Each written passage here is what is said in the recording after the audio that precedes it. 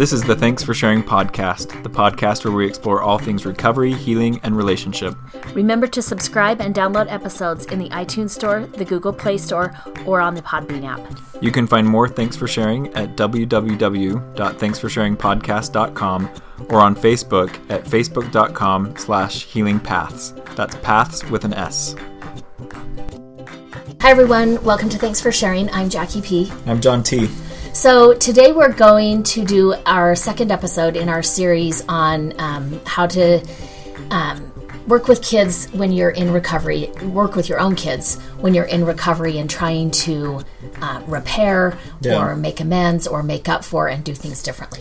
And then in today's episode, we're going to focus on kids from 0 to 5. We're going to break this up into ages. So I think we're doing 4 age groups. Yes. 0 to 5, 5 to teenagers, and adult children. I think we're doing anyway, we'll figure it out. Yeah. Stay tuned. You'll hear. You don't need to listen to us figure it out. Right. So today we're going to focus on 0 to 5. I don't know that we have a whole cohesive narrative here, just kind of some maybe do's and don'ts. Based on our experience, Jackie and I have both raised kids up to 5 years old. So we have some experience there, and also our experience in working with clients with kids this age.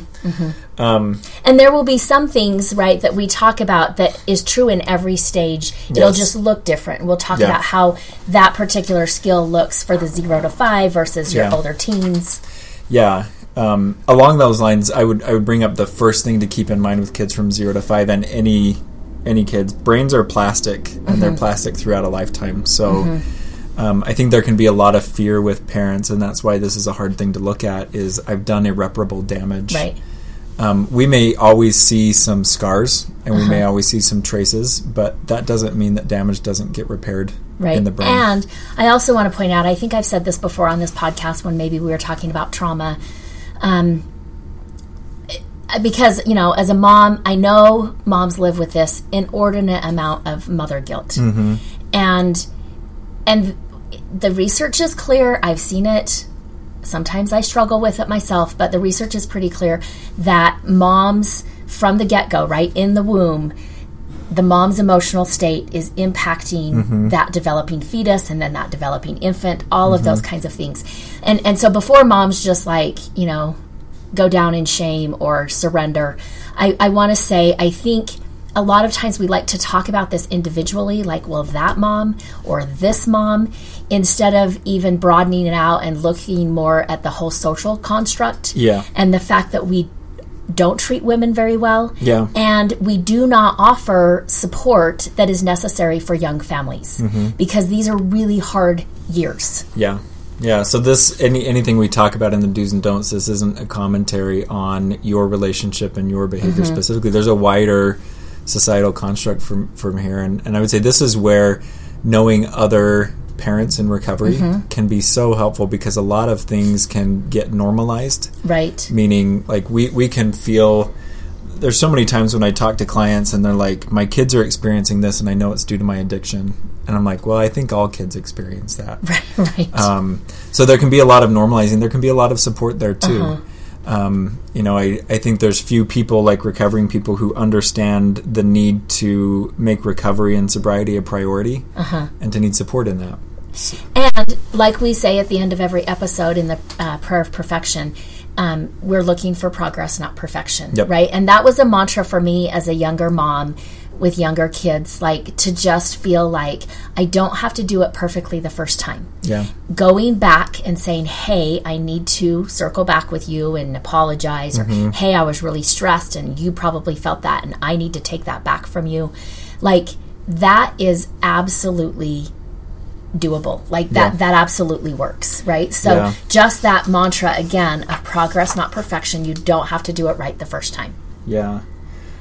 So we're only talking about this because things can change and things can change on a fundamental level. So what you do after the fact will make just as much of a difference as what you did during addiction. Right.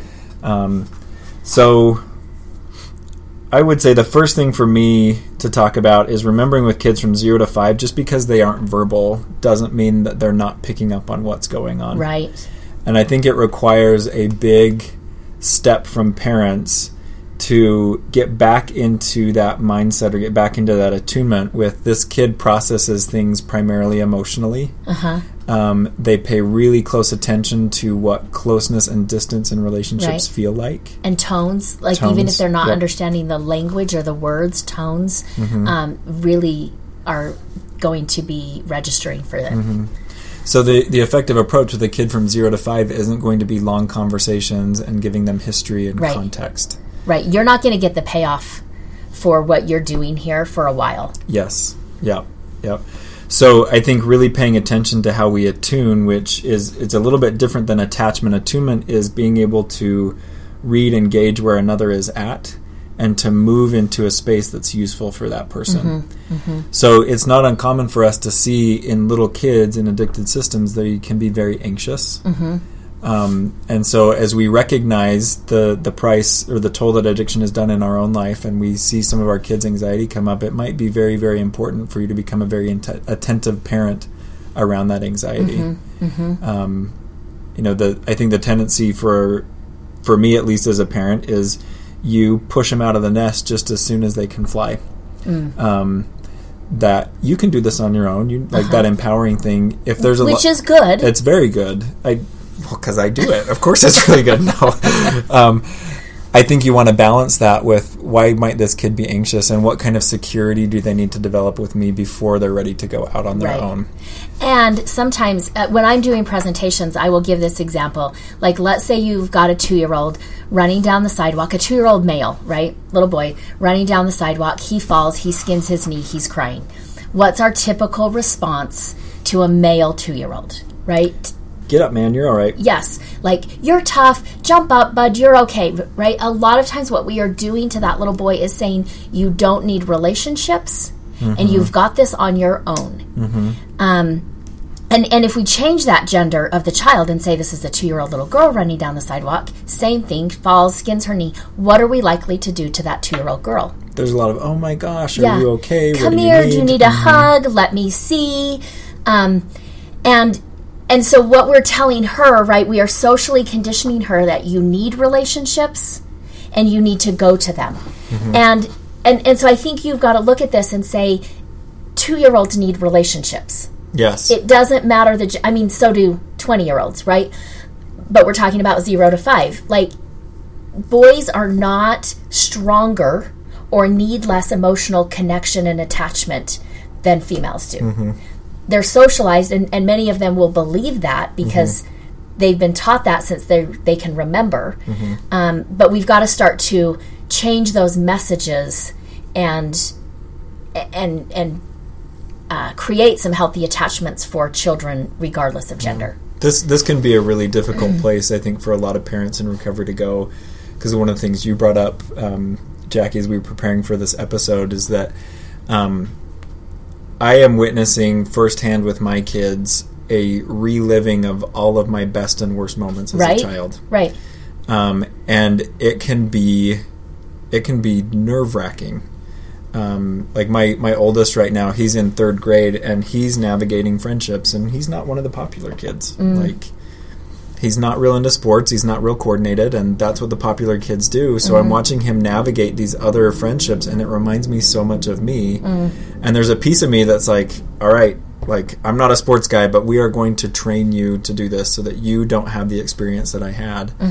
And I think it's really important as parents that we need to back off of what our own story is with our kids. Because we can unconsciously project our childhood and our childhood wounds onto our children. I think especially in recovery, as we become more aware of what those wounds are.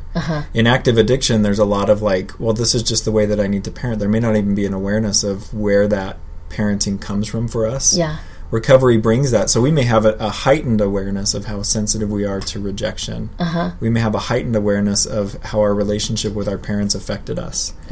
And it's going to be paralyzing to us, and it's going to be stilting to our kids to put that all on the relationship with our kids. And so in your example, right, it would be easy for you to be like, I know exactly what my son is feeling right now, right? But you don't. Right. Because your son feels like he belongs at home. He feels like he matters. He feels like he's important. And that wasn't your home experience. Right? So that's a different experience. And so if you were to be like, oh my gosh, I've got to fix this and I've got to do this and sign him up and, get trainers or whatever, because I know how that feels. Yeah. Now you're projecting your childhood onto his childhood. It's interesting. When he was he had to have been like 5 or 6. And he and his younger brother, they're really, really physical with each other. And that's not ever anything I did with my brother. If we got physical, it's because we wanted to do damage. Like somebody was going to get hurt. So like they'll wrestle and they'll like poke each other and they'll bug each other.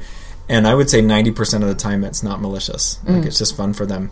And so I remember it felt like he was way too young to say this to me, but I was breaking up one of their tussles and I just said, this always heads to a bad place, stop it. And my oldest looks at me and he says, just because you didn't have a good relationship with your brother doesn't mean I can't have a good one with my brother. And he basically said, like, back off. This is good for us. Right? And I was like, okay, like, you get to be in charge of this here. So I think it's really important to have that awareness of where we might be impacted there. And to know the difference between working through our issues and trying to work through our issues through our children. Yeah. Because the truth is you'll never resolve it through your children. Right.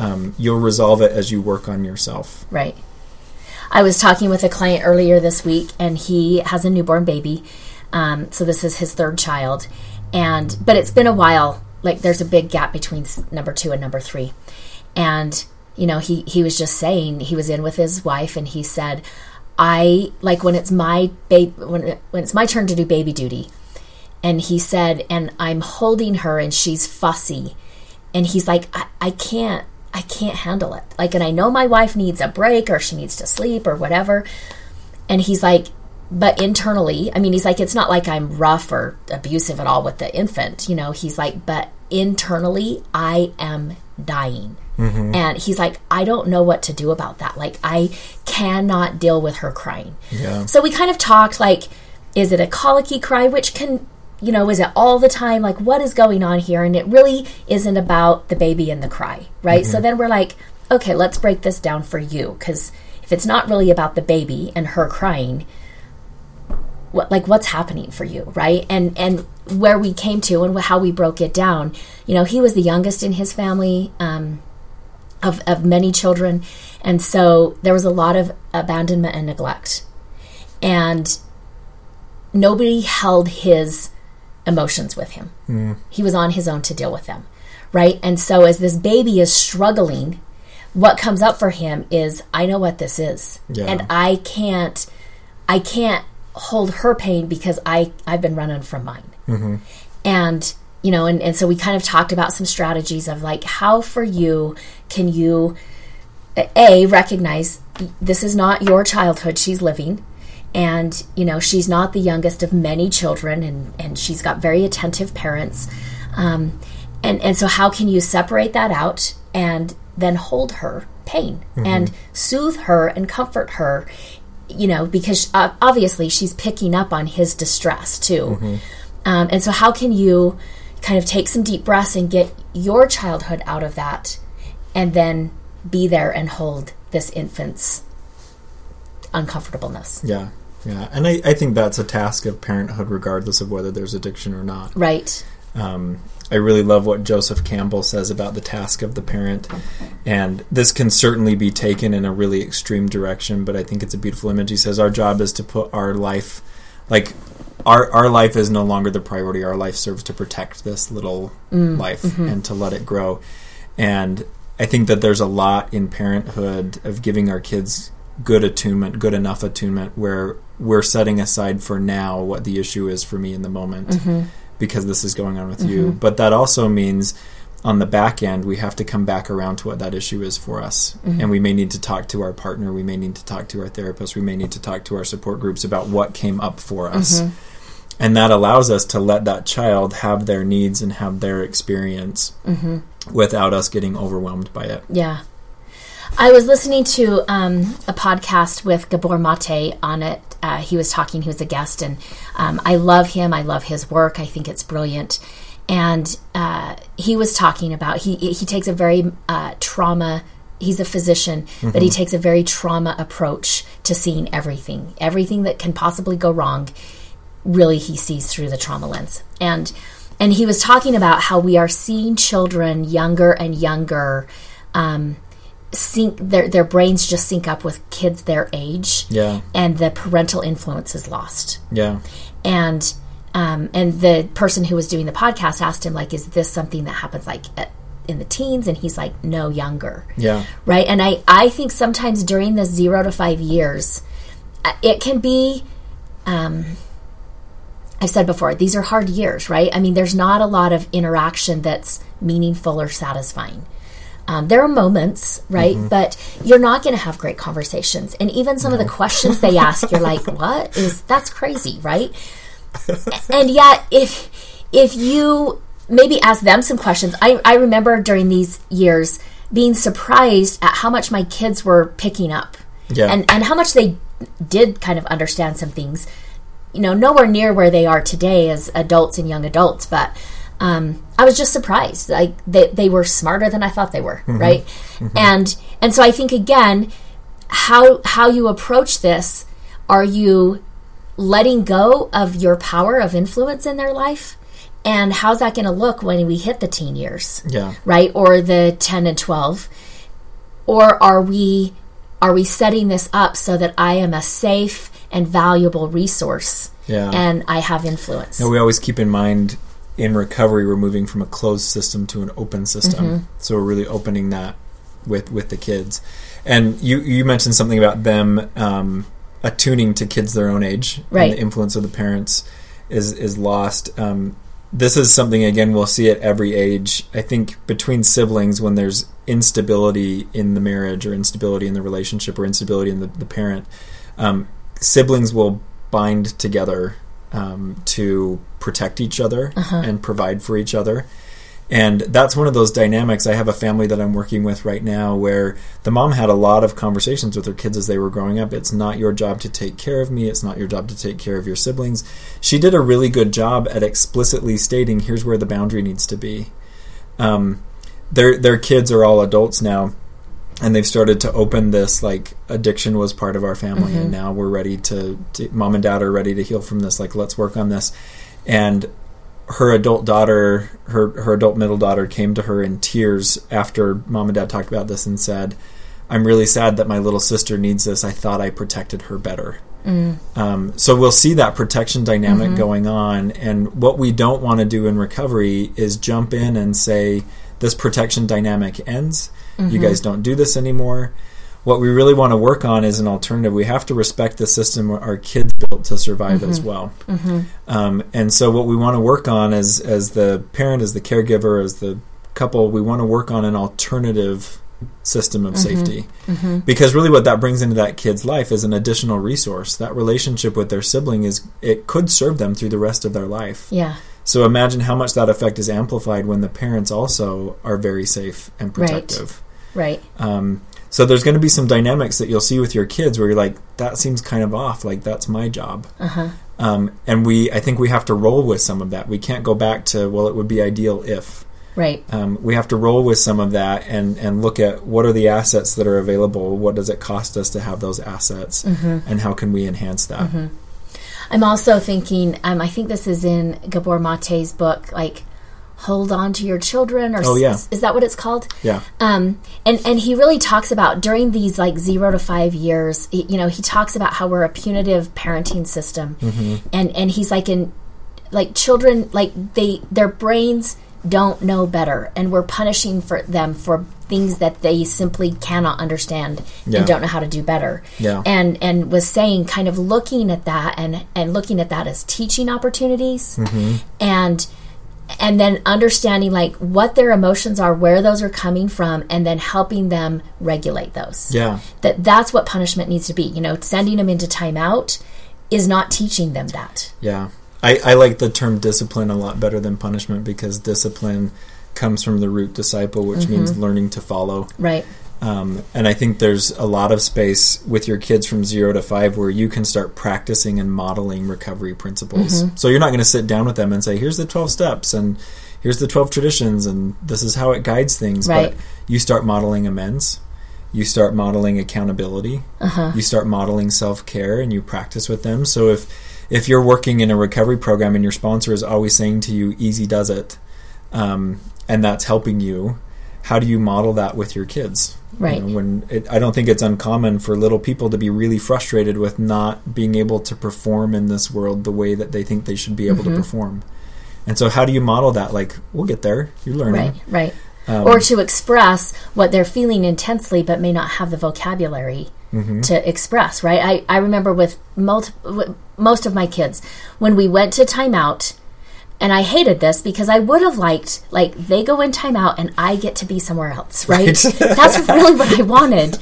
But instead, when they went to timeout, me or their dad had to go with them, right? Because otherwise they banged the door, they'd come out, it would just escalate, right? So we would have to go in the room. We didn't get a timeout yet.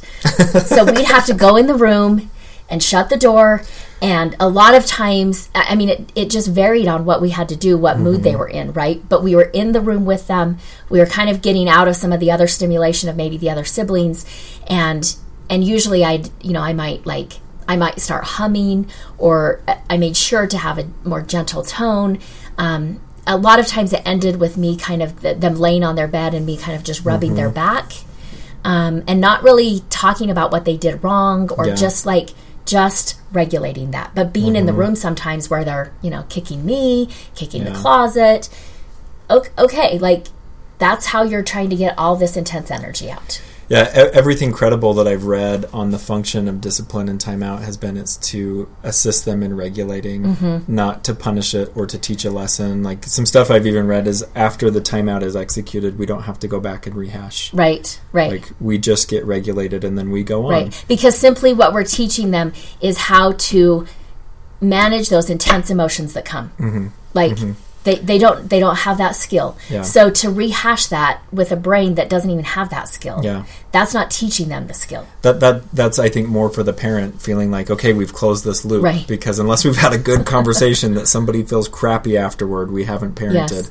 I used to joke too, because sometimes we tried counting, right? Like, you need to sit there and till we count to 10, right? And often that's how my kids learn to count to like 100, right? Because we get to 10 and they'd be like, "What's next?" Right? And I'm like, "Well, I didn't really think that the purpose was to learn our numbers, but since you're sitting there, let's go to 11 to 20." Right. I really like the resources by Daniel Siegel, The Whole Brain Child.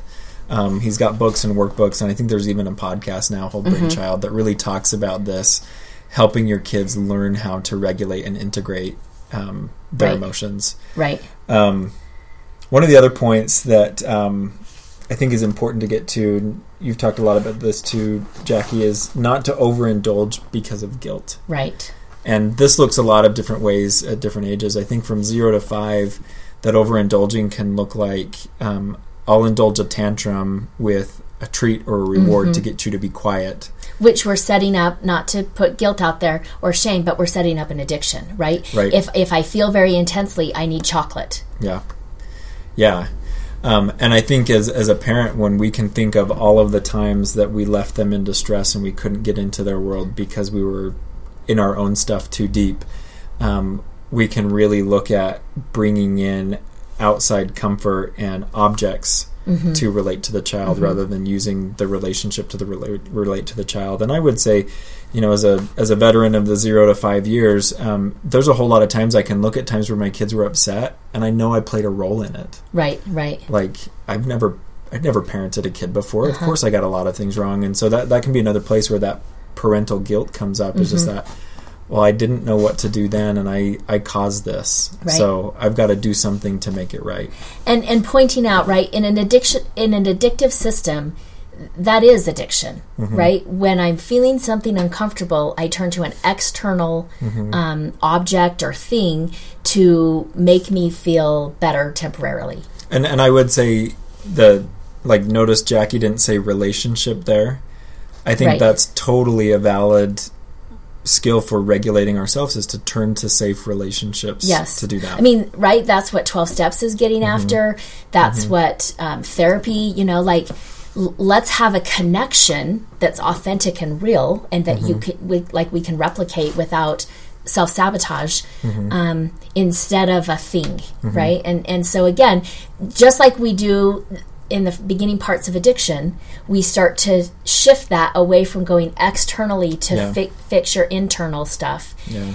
That's 0 to 5, right? Those are skills that we're learning at the beginning. Yeah. And I for me, I needed rituals around doing that with my kids when I was feeling guilt. That did a couple of things. Like, first, it helped me to know there's a plan to get from A to B here. And my kids knew that was the plan too. So when I initiated the ritual, we both shifted into, like, this is the calming down ritual, or this is the coming together ritual, or this is the making amends ritual. And then again, we have to go and deal with the guilt that we have. It's not like we can just sidestep that and show up and be an awesome parent. We have to circle back with a partner, with a therapist, with a support group to deal with what that guilt is. Because we have to let our kids know that I can deal with my own guilt. So that our kids trust us to help them deal with their own guilt. Yeah. Yeah. When they feel that pile on from us, from our guilt leftovers, they tend to stop coming to us. Right. And they're not going to deal with their own guilt. Like, they're going to pile it onto somebody else too. I think part of what we also put in the family system when we're not responding out of guilt and not overindulging out of guilt is we're really showing that living within our limits and what an important principle that is for us. That's one of the tenets of recovery, that you aren't going to sit down and draw it out with your kid and they're going to understand it, but you're going to model it. And they're going to feel they're going to feel the safety that comes from sticking to your time budget or your financial budget. So there were times, I came from a family of yellers, and I would not say I'm necessarily a yeller. I just, like, if I yell, I end up coughing and hacking, and, like, I just, biologically, I'm not a yeller, right? You're not equipped for the joys of yelling. I'm not. And, but there were times with my kids, right, during those years. I mean, I just think they're hard years. And there were times when actually I did feel just like, there were some days that I'm just like, I just want to scream, right? And I would. Yeah. But I would tell my kids, like, you know what? I just need to scream. And I don't need to scream at anybody. Like, I'm not mad at you guys, but I'm just going to scream. And if you want to scream with me, you can, right? And the first time they kind of just watched me like, what is this? And sometimes they would join in with me, right? And sometimes they double check. But you're not screaming at us, right? Nope, I'm not screaming at you. I just need to scream and get it out. And I wouldn't say any words when I screamed. I just screamed, and they were just like, I think they thought it was very entertaining and somewhat curious. But it was a way of saying, like, sometimes you just need to release that. Yeah. Don't project it at somebody. Yeah. Now, adding in the words, and especially the swears, I think that's more of a 5 to 10 thing that we do with our kids. My kids are learning about swear words, and it is the funniest thing ever. I love it. The last point that I would put in here, the last point I have, is that if you have chosen to stay together and to keep your relationship, I think it's really, really important to protect the marriage system and protect the coupleship. And again, I think that's just solid parenting advice. Kids take a lot of bandwidth, and they take a lot of focus and a lot of energy. And I think kids are benefited when the systems that are in place to provide care for them are working well. And so that means, even in that we're repairing the family stage, we still have to have our priorities. It goes me, my relationship with my significant other, and then my children. And so continuing your work on the coupleship, continuing to support each other, like you mentioned, the timeout tag team strategy at the Pack House, like that kind of stuff, I think, is what allows us to be on solid footing in order to parent. And so if you're parenting singly, that means your recovery system is really important to you, or your friendships are really important to you, and those need to be tended to. And I would use the word protected, right? Because we also know that little kids are leeches, and they will take every resource from you without thinking twice about it, and still not think it's enough, right? Right. And so we do have to be protective of that, and I think that models good relationships and good self-care for our kids too. I used to say to my husband when we were first married, I would say, I think one of the greatest gifts that parents can give their kids is to love each other. And he was always like, that's strange. And I would be like, well, yeah, but your parents loved each other. Like, and mine didn't. And he'd just be like, but how did that affect me? Like, I don't get why, like, I don't feel like it's a gift. I'd like a couple $1,000, right? And with time, I think he has figured that out. And I would say maybe our marriage has even surpassed his parents, and he sees kind of what our kids get from our relationship, because we work on that and have boundaries around that. And I think he wouldn't be stumped at a statement like that anymore, and just be like, no, I get that. And I think that's important. You know, the Gottmans talk about how one of the biggest times where people exit marriage is when kids enter the scene. And this is in non-addicted marriages too. So I think learning how to navigate our relationship separate from our relationship with our kids is really, really key. And I just want to add this, because I just thought of it, but sometimes you get this dynamic, right, where it's husband and wife, and then they have the first kid, and all of a sudden, usually it's the husband that now is jealous with all the time wife is spending with the baby. I experienced that. And I just want to say, in that situation, as the husband, you need to be aware that is coming from your childhood, because an infant is not competition to you. No. And this is again where we need to, be kind to women in the task that they're given, especially with infants and toddlers, and understand the importance of that and support young families. But for the husband to understand whatever jealousy is coming up in this, that's my childhood issue and what I didn't get. And I'm seeing that given to my infant, and I'm connecting with the pain of what I didn't get. Yeah. I think that does it for what I've got. Okay. Anything else? We're good. Okay. So we want to remind you at the end of this episode that your story matters. Remember, there's something meaningful in every chapter. Don't wait to share your story until it's finished. You can share your story with us on our Facebook page, Healing Paths Inc., or on our website, www.thanksforsharingpodcast.com. Thanks for listening. This podcast is solely for the purpose of information and entertainment and does not constitute therapy, nor should it replace competent professional help. At the end of another episode, we want to remind you that nobody has time for perfection. We are pursuing progress. Remember the prayer of the perfectionist. Help me remember I can't do it all. Help me to take things one step at a time, and that the only step I need to focus on is the next right step for me. Help me to remember that life is a journey. Help me to be able to separate all that I'm learning from all that I have to do. Help me to remember that I am not alone, that I can ask for help. Help me to strive for frequent awakenings, not mastery. I am enough. Amen.